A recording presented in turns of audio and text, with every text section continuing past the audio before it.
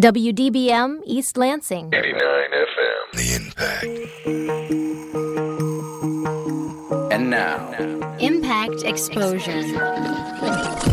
Exposure gives a voice to our community and provides a forum for discussing the relevant issues of today. Broadcasting from the campus of Michigan State University, this is Impact Exposure.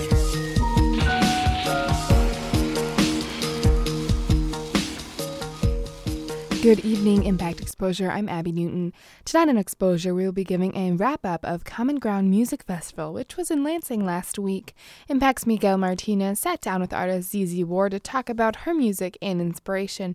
Also in Exposure, we will talk to a Michigan State professor who just launched a balloon into space. And we will learn how to salsa dance. But first, today's headlines. Lansing authorities opened cooling centers and urged at-risk people to take precautions as the area sweltered in potentially dangerous heat and humidity. The National Weather Service issued a heat advisory for today and Wednesday, saying temperatures could reach into the lower 90s with enough moisture in the air to make it feel like 100. People are advised to stay in the shade and drink lots of water during the day. On Friday, a 6-year-old boy miraculously survived suffocation from a sand dune. Nathan Woosner was playing on a giant dune in northern Indiana when he got lost. More than 3 hours later, rescuers pulled Nathan out from under 11 feet of sand. He showed no signs of life. He was cold to the touch, had no pulse, and was not breathing. His limp body was put into the back of a pickup truck, which started toward a waiting ambulance. But as the truck bounced over the dune, a medic noticed that the boy took a breath. Then the cut on his head started bleeding. The jolt apparently shocked Nathan's body back to life. And in Michigan, lawmakers are taking a closer look at whether the state should continue implementing stricter benchmarks in reading and math and education. A House subcommittee held its first of several hearings on Common Core state standards. The State Education Board adopted the standards in 2010, but Republicans in Lansing recently blocked state funding for the initiative after conservatives raised concerns it's an intrusion into public schools. Republican Governor Rick Snyder and many in the business and education communities support the national standards as a way to raise the bar for academic achievement.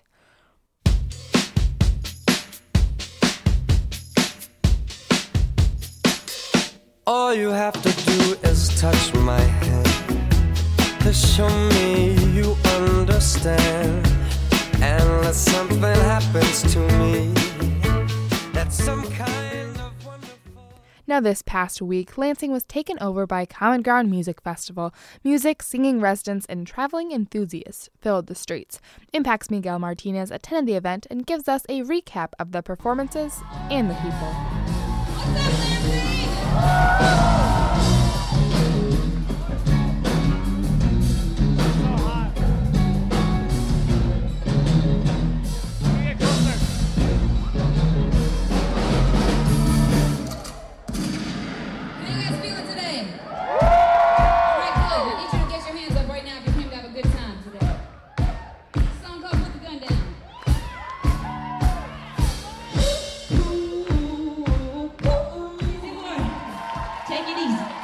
Impact 89 FM, I'm Miguel Martinez. ZZ Ward just stopped singing at the Common Ground Music Festival.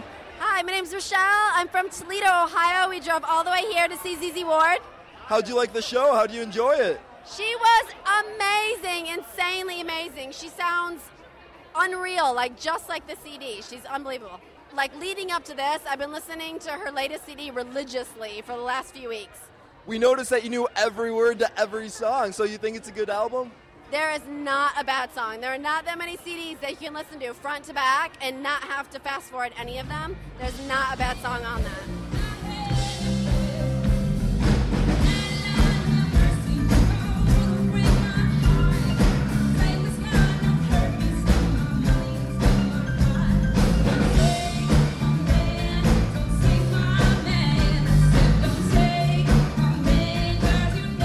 My name's Margie and I came from the west side of Lansing. And I came to see tonight, to see Ben Folds and Guster, and I've seen Bare Naked Ladies before, so yeah, it looks good so far.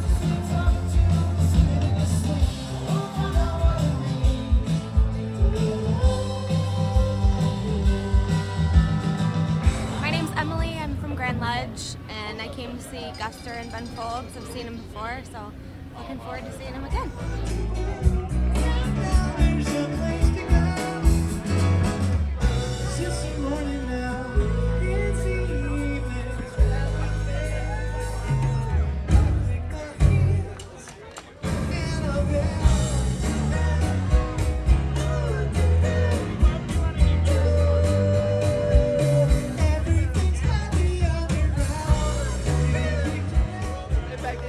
I'm Miguel. I'm sitting here listening to Ben Folds 5. My name's Mitchell. All right, Mitchell, how do you like the show? Have you seen Ben Folds before? Yeah, I actually saw Ben Folds about 5 years ago in Ann Arbor. How'd you like that? I loved it. During his encore, he actually came out and he started jamming, and he looked out at the crowd and he turned to us and he started smashing his piano stool into the keyboard. Looked at us one last time, and then backed up, threw the piano stool into the keyboard, and then just walked off.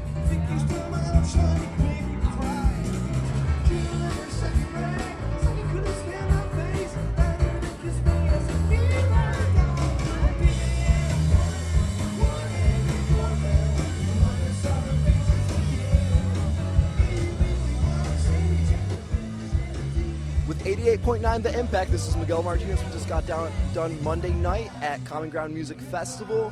It was a great time. We definitely started off right, got here at 3:30, saw some of the bands, interviewed ZZ Ward.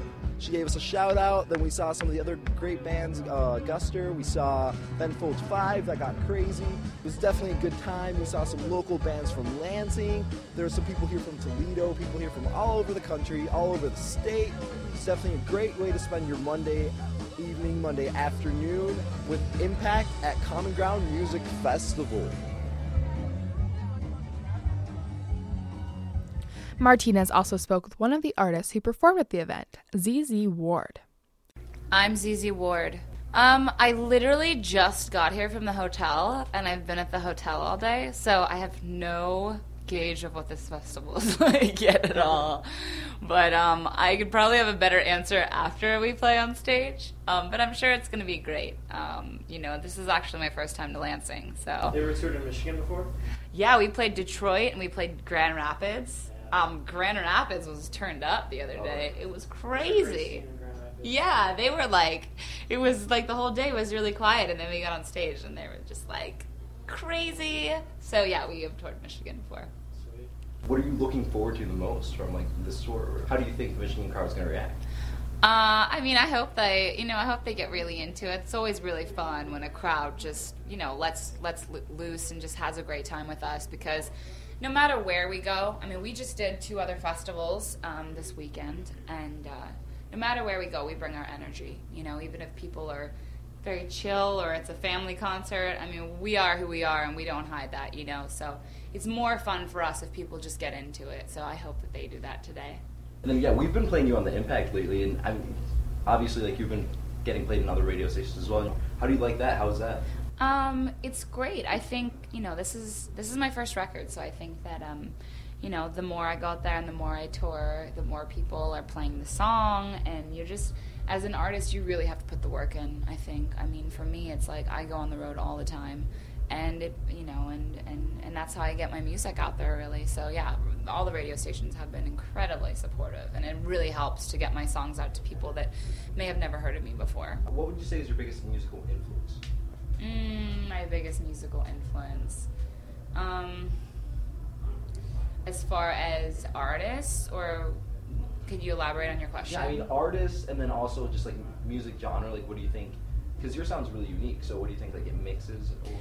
Yeah, I'd say it's a mix of blues and hip hop. I grew up listening to blues through my parents. They were really into Muddy Waters and Howlin' Wolf, Big Mama Thornton, lots of blues. So I got into blues through my parents, and then my brother would listen to hip hop. So I would steal his Nas and Jay-Z records, and, CDs, and Outkast, Biggie Smalls, Snoop Dogg. So for me, it's my music has to have hip hop rhythms in it, and I'm very influenced by rap. Obviously, Freddie Gibbs is on my record, and Kendrick Lamar. So I lucked out with that, and got some amazingly talented rappers on there. But yeah, so that's what I would say. It's a blend of blues and hip hop.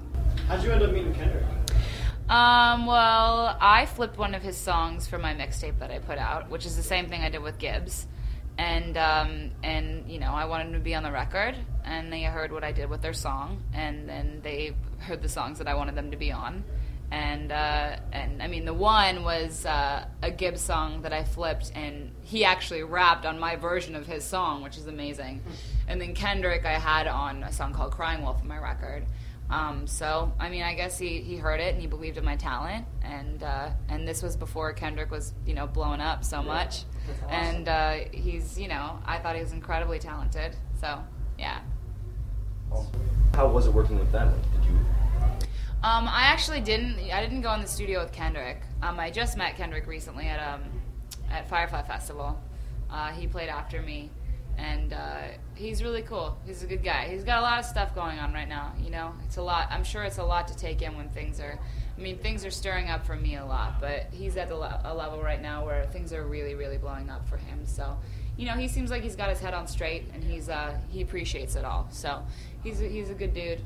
And working with Gibbs in the studio was really cool because I was a big Gibbs fan before he was on my record. And then he wrote his verse, and then he went in and he spit it, and he just did it real quick. And it was dope. What's your favorite part of the record experience, or like getting your name out there and everything right now? I think we've gotten to a level with performing right now where we're just really comfortable on stage because we do it every day. So there's something that's really fun in that, because you kind of keep pushing yourself, and, that's how a lot of bands that, became legendary, like the Stones and Led Zeppelin and the Beatles, it's like they really did it, they were out there on the road and they played all those shows and they worked their butts off. Yeah, so it's like, I'm a chick out here doing it, and there's other girls, obviously, Fleetwood Mac, and Joan Jett, there's a ton of, I could name a million artists that are females that have done this, but I think that touring gives us chops, so that's a really fun part of it right now. We're out here just kind of, doing that as much as we can. What do you have going on for the rest of the summer? Do you have anything nearby here? Well, we're doing a lot of festivals. I don't know off the top of my head what festivals we're doing, like if we're doing anything near here.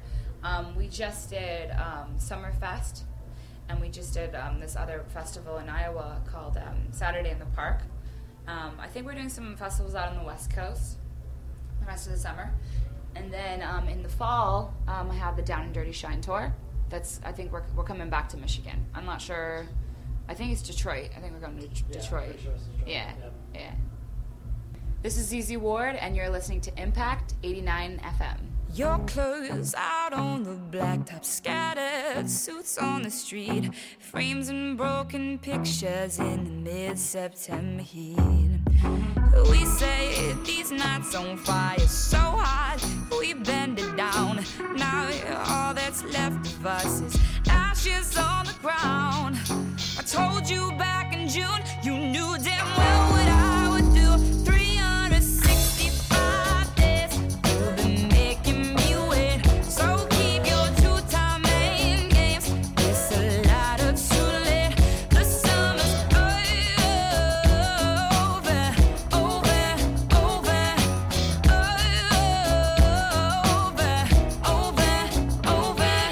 Drop your keys.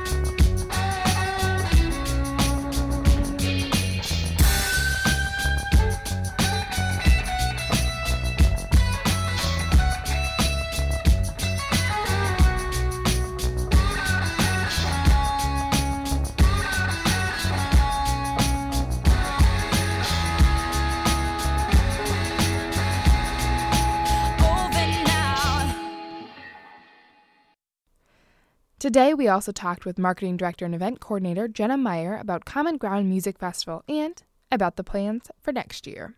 Common Ground went really well this year. We had a great week. Lots of people came out, and there was some great music. How long was the planning process? I can't even imagine. Well, we actually start planning the day after the Common Ground ends the year before. So your work has started. My work has started, yes. Goes into the planning process. We have to plan everything from the bands being booked to staging, the fencing, sponsorship, and marketing. How many bands did you have this year? We had over 60 bands this year. Is that pretty common? Actually, this was the most we've ever had. So you had 3 stages, right? Yes, 3 stages. And what was the crowd like? How would you describe the atmosphere at Common Ground? It was a very positive atmosphere. Everybody seemed to be enjoying the music. There was music playing at all times, so it seemed like our fans were really having a good time. We actually gates open at 5:30. The music starts right at 5:30 and goes all the way up until, some nights we had after shows, so it went until 12:30. Was there one most popular musician that everybody kind of flocked to, or was it pretty evenly spaced out? I think each musician drew their own great crowd. Friday night we had over 11,000 people there, so that was our biggest attendance. Has that ever happened before where you had that many people? Yes, actually last year for Eric Church we had a similar sized crowd. Oh my gosh, what was your personal favorite musician? My personal favorite was the Avett Brothers on Saturday. They're a folk rock group, and they just put on an amazing live show. Wow. Now, did you get a lot of opportunity to pick who came to Common Ground, and did you kind of handpick who you liked? Actually, Kevin Meyer, the festival director, he does all of the talent buying, so he chooses mostly who comes. He'll ask everybody in the office, is this band popular, and how many tickets do you think they'll sell? But it really comes down to how many tickets we think they'll sell and what the fans want. Okay. Not really what the staff wants. Darn it. Now, did you get a chance to really enjoy the festival, or was it more go, go, go for you? It was more go, go, go. Mm-hmm. Lots of work during the event, but I got to catch a couple minutes of each set. Okay. So that was good. Did your staff have a big celebration upon the completion of the festival? Well, we are actually still tearing down, so we haven't actually finished yet. Well, best of luck with that then. Now, what's the history behind the Common Ground Festival? How long has it been going on, and what made it kind of popular in Lansing itself? Well, this is the 14th year, and it's actually started as a partnership between Meridian Entertainment Group and Lansing Entertainment Public Facilities Authority with the help of Mayor Hollister back in 2000. And really, it's just become one of the biggest events in downtown Lansing for everyone to go to each summer. How many people came to the first event 14 years ago? Oh, I would have to go back and look up those numbers, but we had a pretty good crowd. Now we are drawing about 50,000 people over the 7 days. Wow. The last couple of years we've done those numbers. And what's the common demographic? Is it mostly students, or is it mostly families? What do you think? It varies depending on who the bands are that are playing. But this year we had probably 16 to 45 was our main demographic. And what's in the future of Common Ground, what are you thinking? Are you going to try to keep expanding? Do you have different acts coming next year? Have you already started planning for next year? Oh, we've already started planning. It takes actually several months to figure out which bands are coming because it's the whole process to put offers in.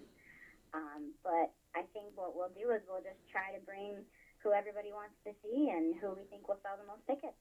And besides music, what other things are there to offer for fans? We had a couple of food demos that happened throughout the week with local celebrity chefs. We also had this international art exhibit called Architects of Air. And then we also had the color run took place on Saturday, and that finished in front of the Auto Value main stage.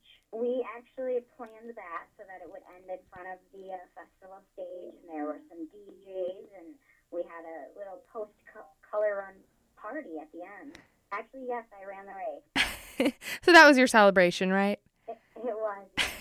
Well, Jenna, is there anything else you'd like to add about Common Ground? No, that's it. I just hope everybody comes out for the 15th year next year. All right. Well, thank you so much. And it sounds like you put on a fantastic festival, so congratulations. Oh, thank you. That was Jenna Maya, Marketing Director and Event Coordinator. After the break, we will explore balloons in space and get a little jiggy with it as we learn how to salsa dance.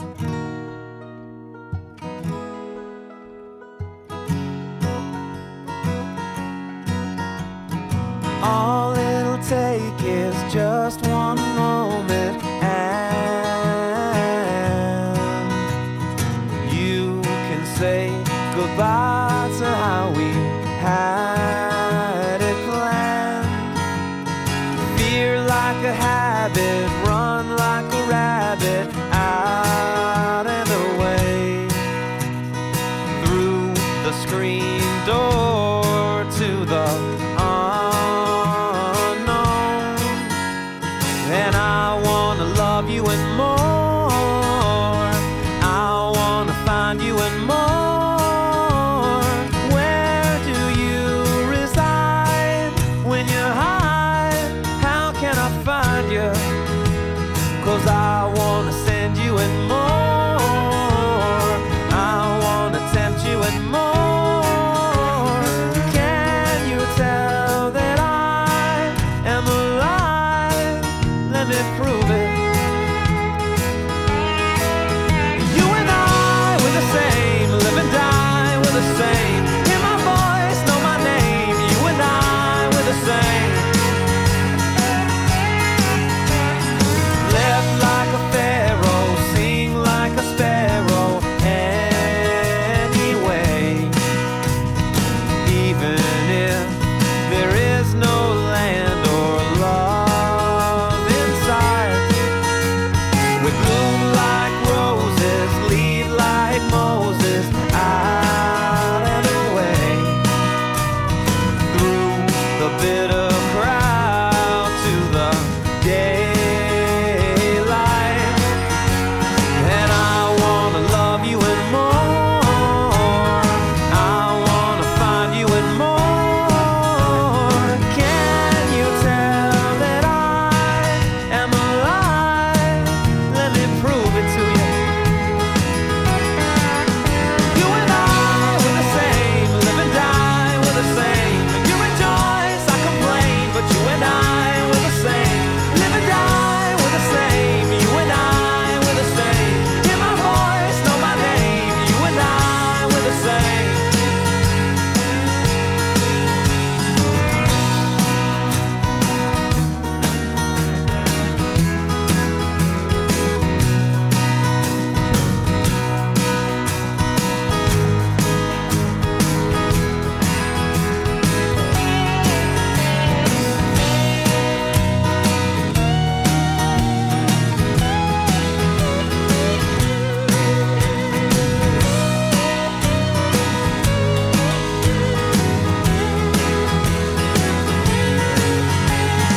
I wanna love you and more. I wanna find you and more. Where do you reside when you're high? How can I find you? 'Cause I wanna send you and more. I wanna tempt you and more. Can you tell that I am alive? Let me prove it. You and I, we're the same. Live and die, we're the same. You rejoice, I complain, but you and I, we're the same. Live and die, we're the same. You and I, we're the same. Hear my voice, know my name. You and I. You and I.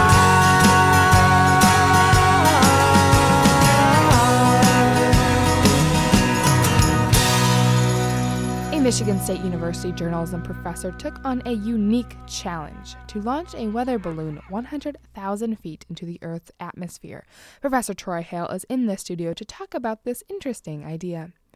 You have launched a weather balloon. Do you want to tell us about that? Yeah, so I work with a lot of students that like to do filmmaking type things, and they like cameras and those kind of things. So I came up with this idea about, well, why don't we stick a whole bunch of little cameras in a weather balloon and send it up and see what it looks like up there.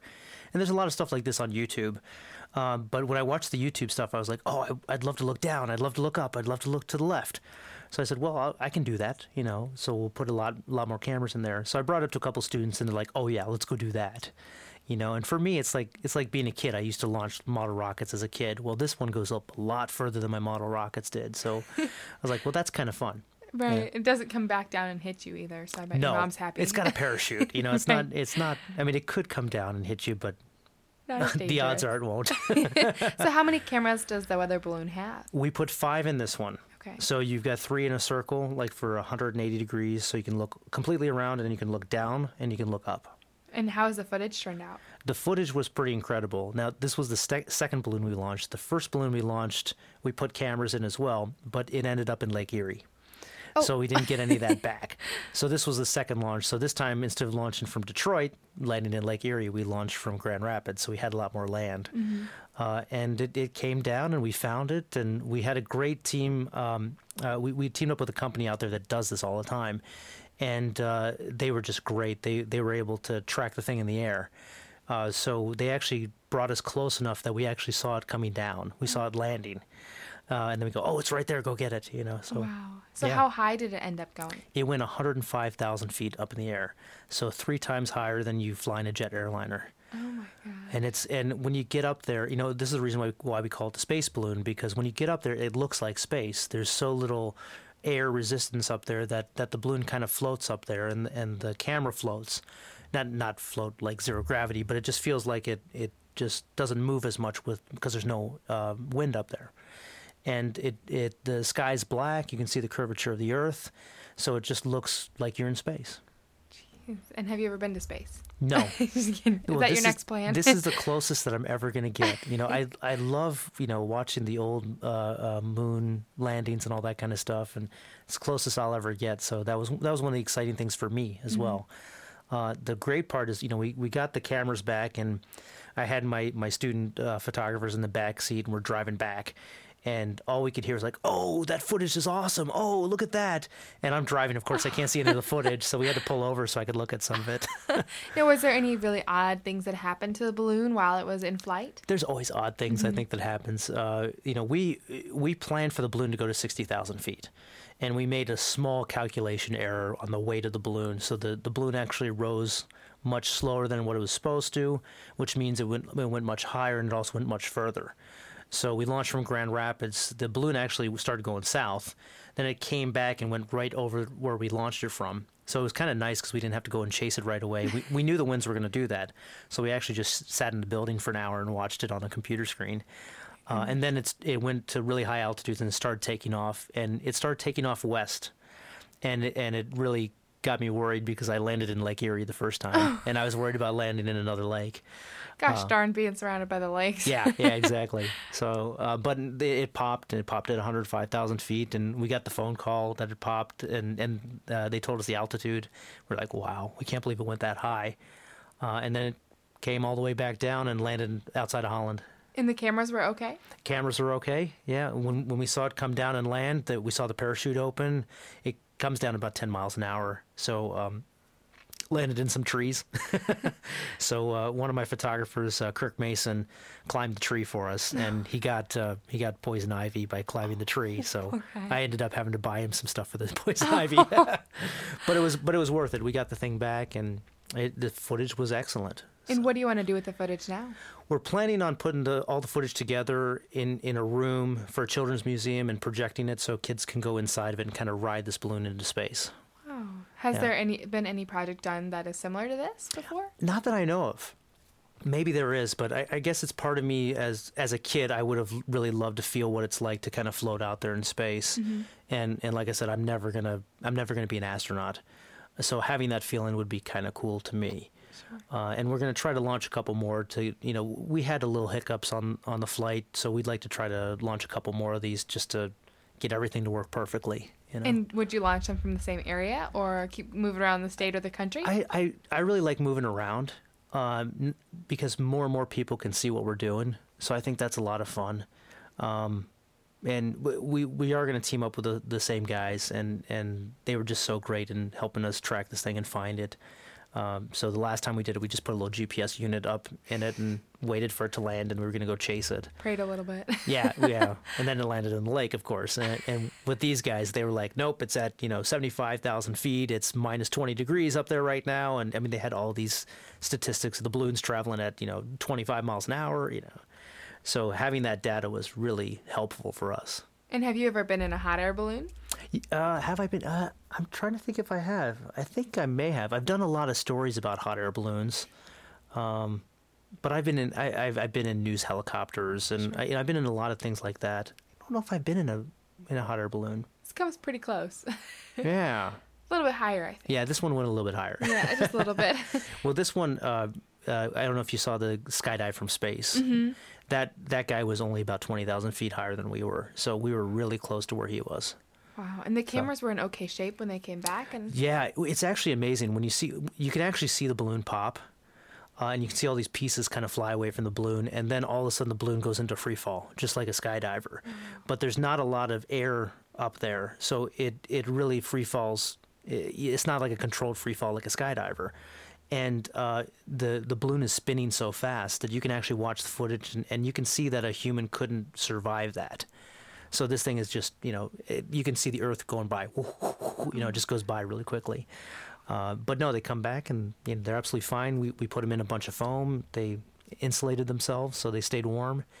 And it seemed to have worked. I've got all 5 cameras sitting on my shelf in my office. Good little trophies, right? Yeah. Well, I want to use them again. It's like the egg drop you do in elementary school. It actually is. Them all safe. It is kind of like that. You're right. Actually, maybe that's a good idea. Maybe we should put an egg in it next time, just to make a point. It might be hard boiled by the time it gets back. I don't know. Yeah. Now, what are your plans for your next adventure in the film world? Anything? Oh, we're doing a lot of stuff at MSU. That's the great thing about working here.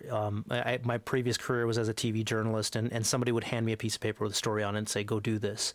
Here at MSU, I teach filmmaking, but also I get to just make up things. And that's what the Space Balloon Project is. Just, why don't we do that? Mm-hmm.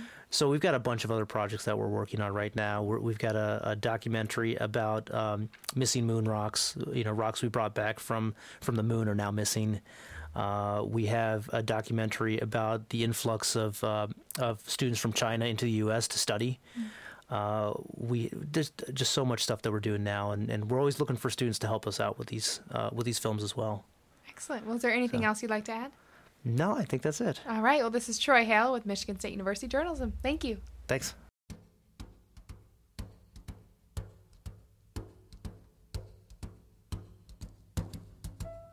Fly me to the moon, let me play among the stars, and let me see what spring is like on Jupiter and Mars. In other words, hold my hand. In other words, baby, kiss me. Fill my heart with song and let me sing forevermore. You are all I long for, all I worship and adore. In other words, please be true. In other words, I love you.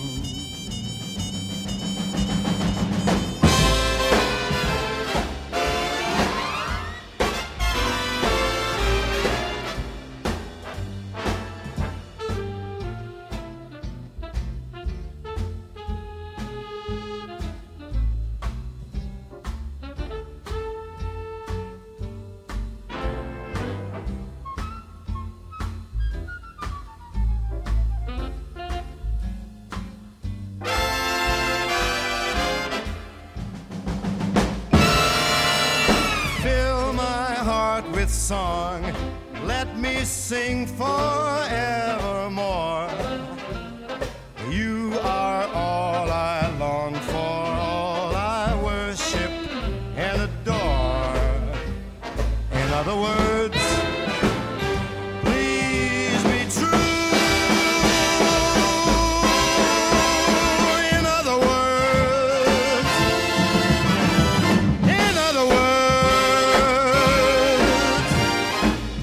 I love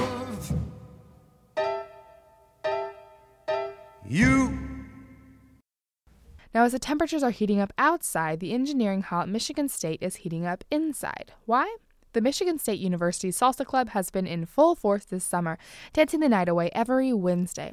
I spoke with one of the salsa dancers about his talent, and I even got a lesson. My name is Zach Tomchek. So I was the nerdy white kid growing up. I grew up in a farm town just north of here, and culture really wasn't something, or diversity wasn't something that was really big. And when I got to MSU, one of my friends is like, "Hey, let's go salsa dancing at MSU Salsa." And I'm like, "Yeah." And I was really hesitant about it at first. And then I went, and I ran into a friend from high school, and we just became salsa friends. And every week she would go, I'd go. And then it just kind of exploded from there. So talk to me about salsa dancing itself. It's a dance of a lot of emotion, a lot of passion. How do the moves convey that? Well, so I think what you're talking about is what we would consider musicality in the dance. And salsa can be danced in a few ways. It can be danced in a traditional way, which is something I'm not really able to talk about because I didn't grow up doing salsa. But the way we teach it here, it's a social style. It's a very club style, and you dance with a partner. And it doesn't have to be super serious or super emotional. It can just be for fun. You'll see a lot of, especially with the ladies styling, you'll get the hip rolls and you'll get the body rolls, and it does become a very sexy type dance. But at the same time, it's just fun. Because you're doing what you can do, and then when you dance with a new partner, because it is a social dance, so you're changing partners all the time if you want. You're learning from new people, and you're seeing how your style mixes with someone else's style. And so, like, when I dance, I'm not very serious. I've never been a big formal dancer. My style is kind of goofy, and I just like to have a lot of fun with it. And then I'll dance with someone who gets really into the styling. And for example, last week I was dancing with a girl from California, and we're just like, well, what if we just started throwing random animals into this? And so, we were mocking elephants as we were doing our styling. And so it's just, How does that work exactly? What does that look like? So we do hand flares, I guess. Okay. So you throw your hand out to the side, or you can Sure. throw it up. And so we decided just to throw it like an elephant trunk. I like it. I like it a lot. Yeah. Oh, fun. Now, was it difficult to get used to the moves when you first attempted to try salsa? Was it awkward? It was awkward at first because you're worried about stepping on your partner. You're worried about dropping someone. But that eventually just kind of goes away. You get comfortable with yourself, and you get comfortable with a partner. A lot of the uncomfortableness comes from lack of confidence in what we're doing. And so as you start doing it more and more, just like anything else, you're going to build that confidence. And then it kind of becomes less awkward. There's certain things that I'll only do with certain partners because it involves more body contact. Like the elephant trunks. Like the elephant trunk, or even body rolls. Not everyone is comfortable doing body rolls with everyone. And what is a body roll? Imagine a wave that starts in your chest and ends in your hips. Okay. So, it's just kind of like you start with your chest out, and it goes up, and then relaxes down into your hips. And, it's not something I would do as a beginner. And then, like I said, once you just get used to your own body and personal space, it becomes a lot easier, and it just flows. Have you entered any competitions or things like that? No. One of the great things about dancing with MSU Salsa is that we're a social club. And so we don't worry about competing. We don't worry about getting super serious with it. I mean, we like to teach correct form and correct posture and styling and things like that. but it's not like something that we're going to go take this somewhere else and compete. We have had members. Actually, one of our members who's currently serving in the Peace Corps in Africa, her name is Allison, took her salsa to Georgia and was competing down there. And we've also partnered with a couple people who are semi-professional, professional Wow. salsa dancers, and they're just fantastic, and they do compete. Okay. So Yeah. we'll do. What's your style then? How would you describe that? We teach LA club style, whereas University of Michigan teaches what's called Casino Rueda. How do they look different? Okay. So in social dancing or club style dancing, what we teach, it's one-on-one. You're dancing with a partner, and you're only dancing with that partner. You're able to do whatever you want within the parameters of the dance.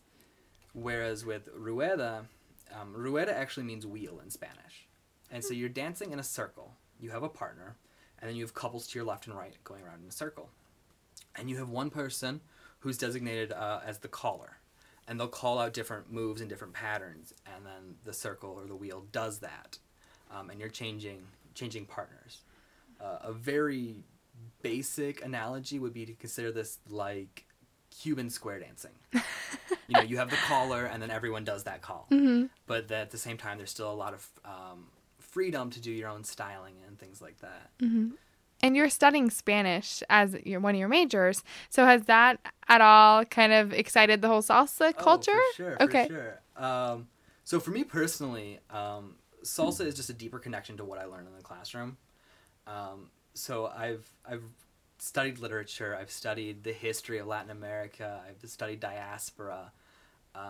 And so it's interesting for me to see, originally what these dances were, and then to compare it to what I teach here. So when you get back to the history of it in Cuba, where a lot of these dances started, you had typically slaves trying to emulate what they were seeing in the houses. So they were seeing European style dances.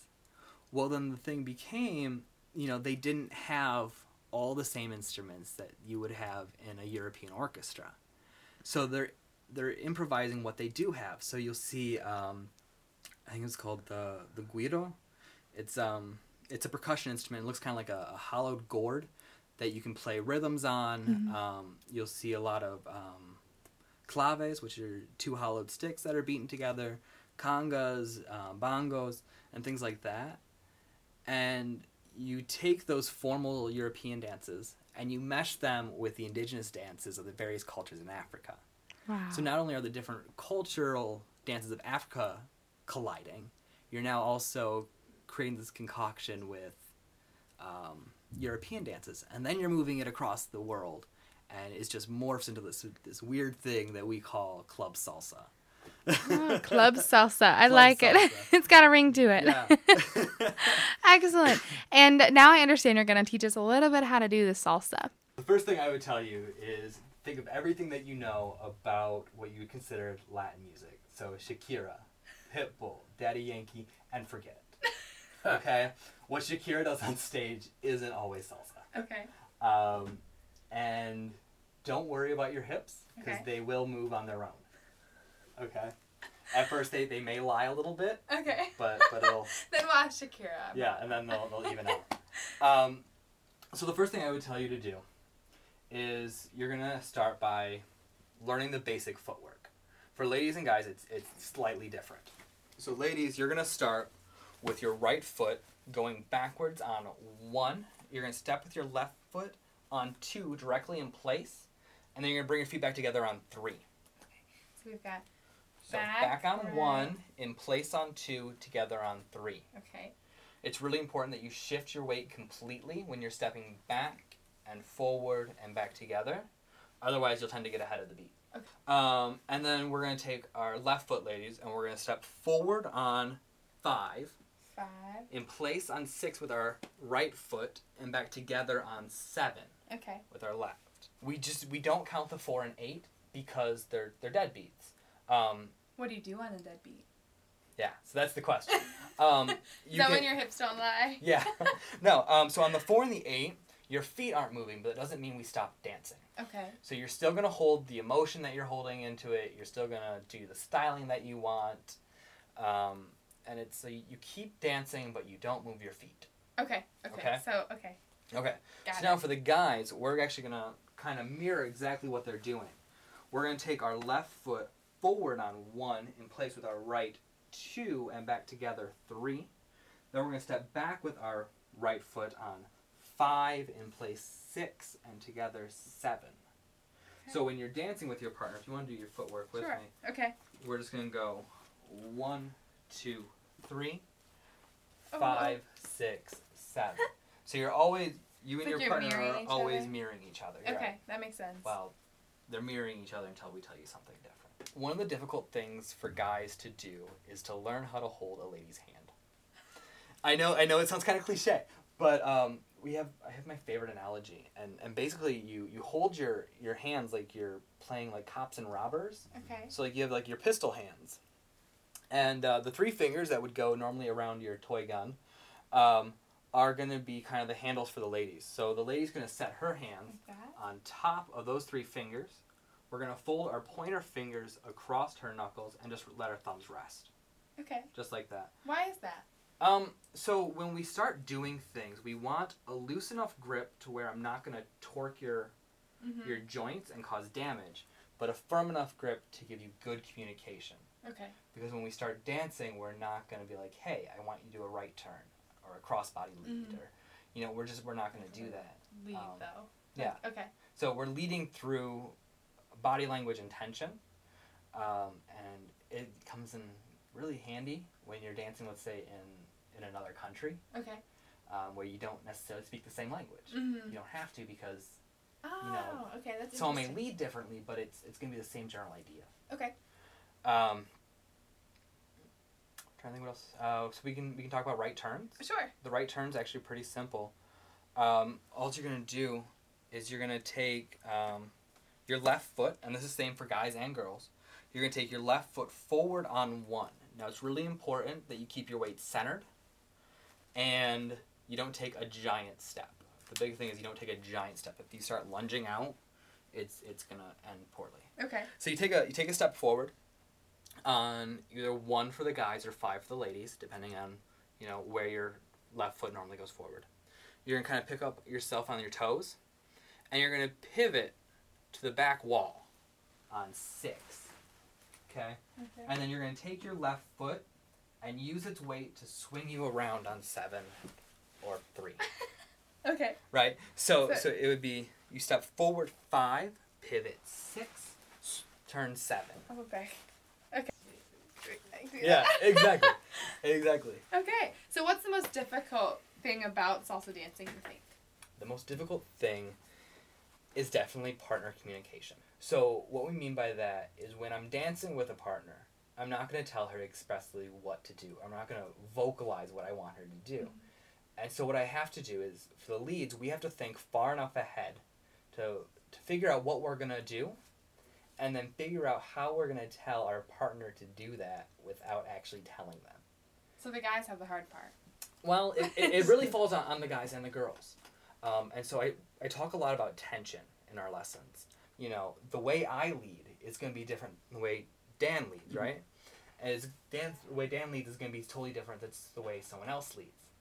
And adversely, the way you follow or the way that you interpret a lead is going to be different than the way someone else interprets a lead. Okay. So I've danced with ladies who really love their styling. They just love to... Like the hips and the... Yeah. Okay. And the body rolls and the hand flicks. And, it's hard sometimes to fight through that styling to get her to do what you want. To the stops. Because, as a lead, we can really only suggest a movement. Mm-hmm. It's up to the follow, it's up to the lady to do what we've asked. Okay, so kind of like life, right? Yeah, exactly. That's the life lesson we teach. 1, 2, 3, 5. So the guys are stepping forward in place together, back in place together, forward in place together, back in place together. 1, 2, 3, 5, 6, 7. And then we can take this out of such a linear fashion, and we can start into a horizontal plan. Okay. So we just step to the left, 2, 3, right, 5, 7, left, right, left, 2, 3, 2, 2. Yeah. I'm feeling. So you're doing exactly what I was talking about earlier. Okay. Is you have to mentally prepare yourself for the next thing. Okay. While doing what you're doing, you have to think 3 steps ahead. Okay. And that becomes really important when you're dancing with a partner. Even when you're dancing by yourself, because you don't want to look foolish. So yeah, you have to. When I'm stepping back, I'm already thinking of my forward step. Okay. And one of the biggest pitfalls that we find a lot of beginners fall into is they watch their feet. Don't watch your feet, because what this should be almost a subconscious action of moving forward and moving back. When you look at your feet, you actually put it into the conscious part of your brain. Okay. And that conscious part of your brain can't fire those neurons as quickly as the subconscious part of your brain. Okay. So, fight that urge to look at your feet. That's really fun. Yeah, and this is... yeah, and then we do fun things like this.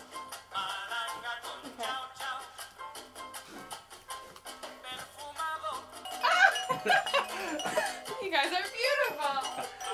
Thank you.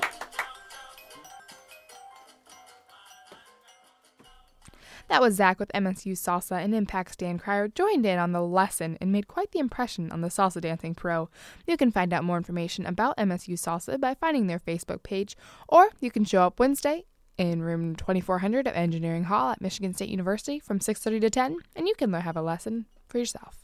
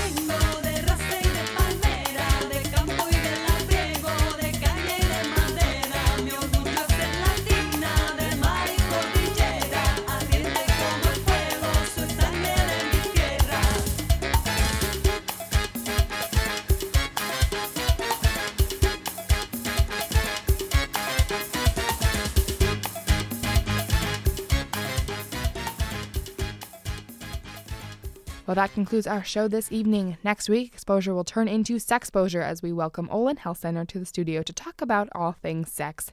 You can call in to join the conversation. Special thanks to our general manager, Ed Glazer, and our station manager, Sam Riddle. Keeping you informed and bidding you farewell until next week, I'm Abby Newton, Impact Exposure, 89 FM.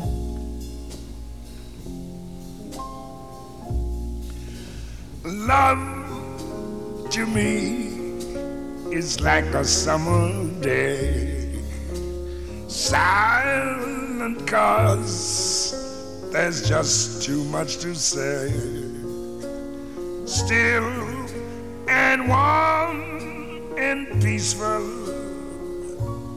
even clouds that may drift by can't disturb our summer sky. I'll take summer, that's my time of year. Winter's shadows seem to disappear. Gayest, warmest season, that's the reason I can say that I love a summer day.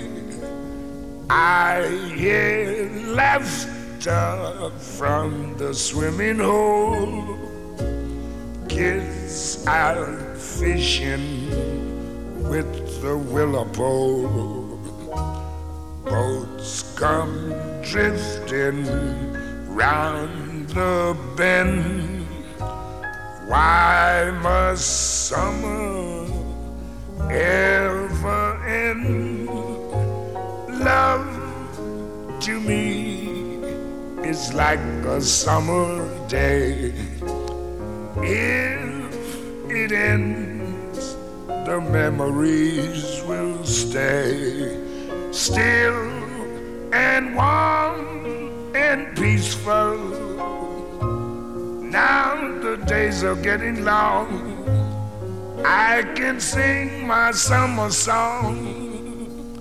I hear laughter from the swimming hole, kids out fishing with the willow pole, boats come drifting round the bend.